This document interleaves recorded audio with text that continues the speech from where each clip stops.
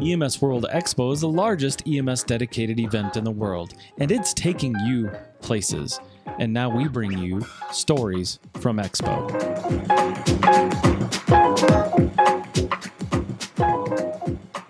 So, hello, good morning, and welcome to EMS World Expo right here in New Orleans. And today we're going to have a few stories from EMS World Expo 2019. I'm Rob Lawrence, I'm your host for the next few minutes. And today I am delighted to welcome Paul Maxwell from Epic Medics. Paul, welcome. Thank you, glad to be here. And we are going to talk about a really important award that's the very first time here at EMS World Expo, but it's been going for some considerable time, and that's the Nicholas Rosecrans Award.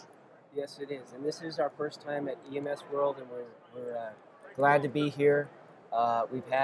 This is our 17th annual Nicholas Rosecrans Award, celebrating here today. So first of all, give us a little bit of the background of the award itself and really the backstory and the origins of how it came to pass, because you were involved very, very dramatically in that story. Yeah, the whole point of Epic Medics is to turn tragedy into action and to inspire EMS providers to get into the role of injury prevention in their communities. Right. And how that started was I responded to a 2-year-old boy named Nicholas Rosecrans who had wandered away from his daycare center and drowned in an unfenced swimming pool next door, in a house next door to his daycare center. And we had been going on just a huge rash of drownings, and like one every week. And it's almost always 2-year-old boys, 2 to 4-year-old boys, and it's swimming pools. And so finally I just had enough when I went on this Nicholas Rosecrans. I don't know why, but it was just too much. Right. And plus his mother, Lynn, had arrived at the daycare center while we're resuscitating him. And it was just very, the howling moan that a mother makes when that's she sees perhaps her the child. topic of another discussion of what do you say at moments like that, but maybe we can come back to that if there's time at the end. But, so after that drowning, then I aligned myself with the Safe Kids Coalition, who's out of the Children's Hospital. And we should say this is in San Diego. In San Diego, right. Yeah, Rady's Children's Hospital. And got on their drowning task force. They never had a EMS or paramedic on their drowning task force before. It's been, like PTA and things like that. So we ended up being very successful in our drowning prevention measures. I looked at the data of the drowning and used that towards to make our message stronger. I met Lynn for the second time at the Safe Kids Coalition, and she and I teamed up together to do a media campaign that was very powerful because it was the mother of the drowned child and the paramedic that responded to the drowned child. So I got all the other paramedics that had been responding to all these drownings together, and we formed Epic Medics. And our first focus was drowning prevention, but then once we realized that we could be very effective at injury prevention, then we decided to focus on the 10 leading causes of injury or death to children in San Diego County. Now, did you have to get any legislative changes made in order to assist you in what you were doing? No, but I think that we were influential in the passage of Assembly Bill 3305, which required some safety device around new construction swimming pools. Which in itself is excellent. As you know, we're both Southern California residents now, and getting the law changed is no mean feat, or indeed contributing and lobbying towards that. So, I mean, kudos to you guys for doing that. And of course, that makes things inherently safer.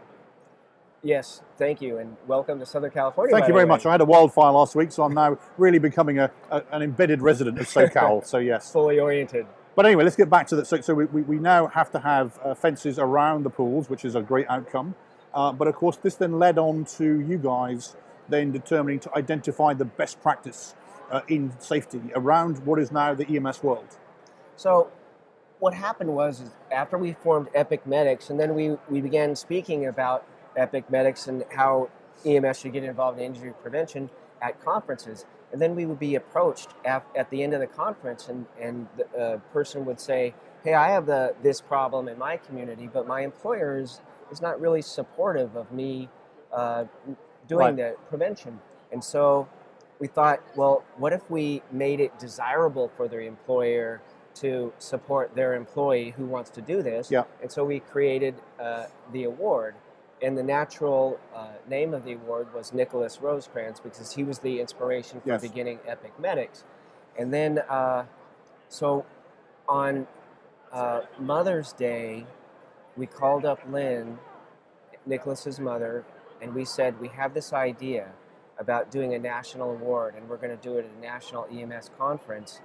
And she said that was the best Mother's Day present she'd ever received. Now, of course, I've had the pleasure of meeting Lynn, and she is a wonderful person, and she is committed, along with you guys, to telling this story, but also to ensure that this doesn't happen again to anybody else, no matter where they are. She likes the award named after her son, honors EMS leadership and innovation in injury prevention in their communities. And so we've honored all of these different programs throughout all these years, and Lynn comes to the conference and personally hands the award to the award recipient, as she did with you. And she feels that by promoting EMS and injury prevention, that her boy didn't die in vain, and that he has gone on to prevent more injuries. And one of the things about being qualified for the Nicholas Rosecrans Award is that you have to be willing to share your program with other people, other agencies, other communities, and so that program can be replicated and many, many more children can be saved. Right. So for full disclosure, I am a Nicholas Rosecrans winner of the past, and yes, we took great pleasure in paying forward, not just sharing, but paying forward the programs that we had, because they were scalable, they were repeatable, and of course eventually, hopefully, they would save lives and prevent further injury going forward. So thank you guys for enabling us and giving us the platform at the time to do that. That brings us on to this year's winners. So talk about this year's winners, where are they from, and of course, what do they do, and how is their program scalable for the rest of the EMS world? Coleraine Fire and EMS are this year's recipient of the Nicholas Rosecrans Award, and their program is focused on the opioid crisis and scaling down their local opioid crisis by creating a what they call a quick response team. And so when there's a 911 call for an overdose that's suggestive of a opioid overdose, maybe a non-breather, they send 3 persons from their QRT, and those 3 persons are a paramedic firefighter, a police officer, and a addiction counselor to that address, to where the actual call is. Or if they're unable to do it at that very time, they follow up within several hours. And what they do is they offer that person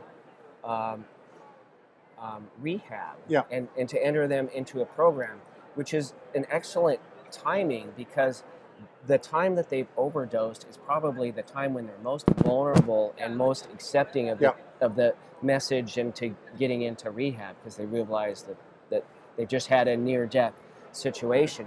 And so their success rate of approximately 72% is measured by how many of those patients that they contact that end up being placed in the program. So it's a fantastic program, and I heard a local sheriff back in my day a few years ago say a phrase that stuck with me forever, that the police are not going to arrest their way out of this crisis. It is a public health crisis, and so to bring the police in to this, not to arrest, but actually to be part of the cure and the solution is laudable. And so for them, how easy was it to create those partnerships? Absolutely. That was a key part, is to have all 3 components of it. When you have just law enforcement, then you can have issues where they feel like they could be arrested. Right. And so the paramedic firefighter gives them access, because they don't have the fear of arrest, because the the paramedic firefighter is there to balance that out. Excellent. So when someone knocks on the door, let's say, so how does, and again, from what they've described to you, and again, that you have to go through a fairly extensive essay, as it were, to enter the program, and so therefore you probably have an intimate knowledge of how the program is working for them. But with that initial knock on the door, you say that it's the paramedic firefighter that does the talking first, and then you have the police officer and then the addiction counsellor. So once they've done that bit, what happens next? Do they go into a program somewhere, or how does it flow from after the knock on the door? How do we then flow from there? Well, they are directed, especially the addiction counselor flows them into the rehab program. Yeah.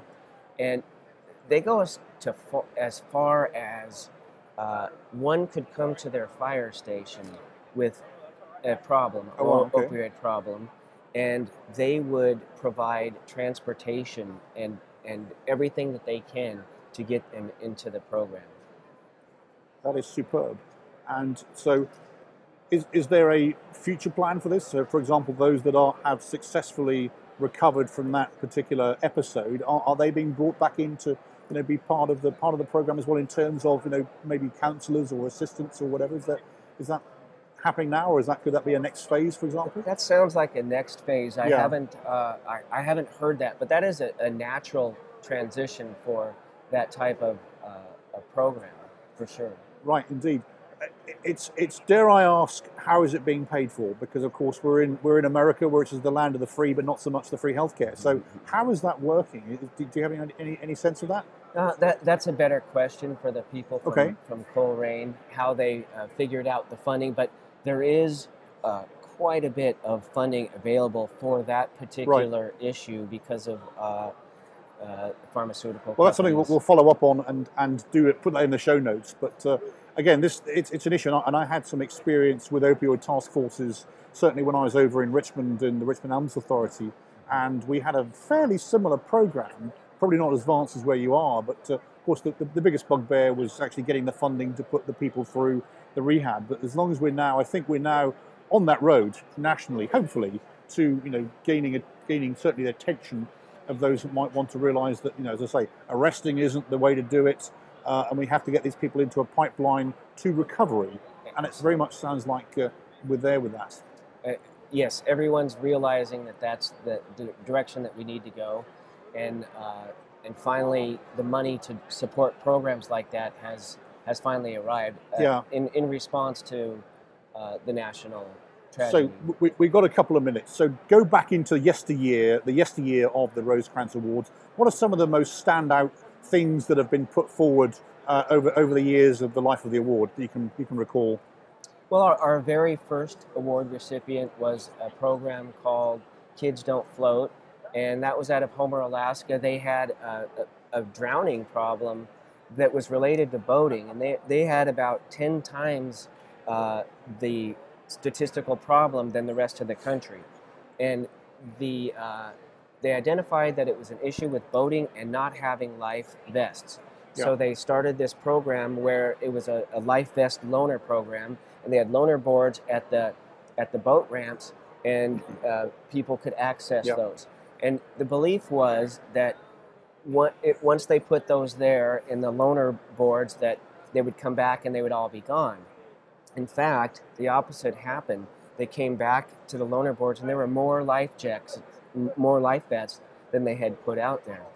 So that was, of course, that's very dear to my heart. But in addition to other drowning prevention programs, we had children being left in hot cars, falls, motorcycle safety. Motorcycle safety, which was yours. Yes, indeed. With the identifiers, where if a person was unconscious, there was inside the helmet, there was an identifier of the person. Rider alert if you're watching. So, it's that time, Paul, where I have to ask you, so if you want to read about the award, where do we go? And if we want to get in touch with you, how do we get in touch with you? Well, what we've done is we've blended the Epic Medics with another organization that I'm co-founder of, is the California Paramedic Foundation. Okay.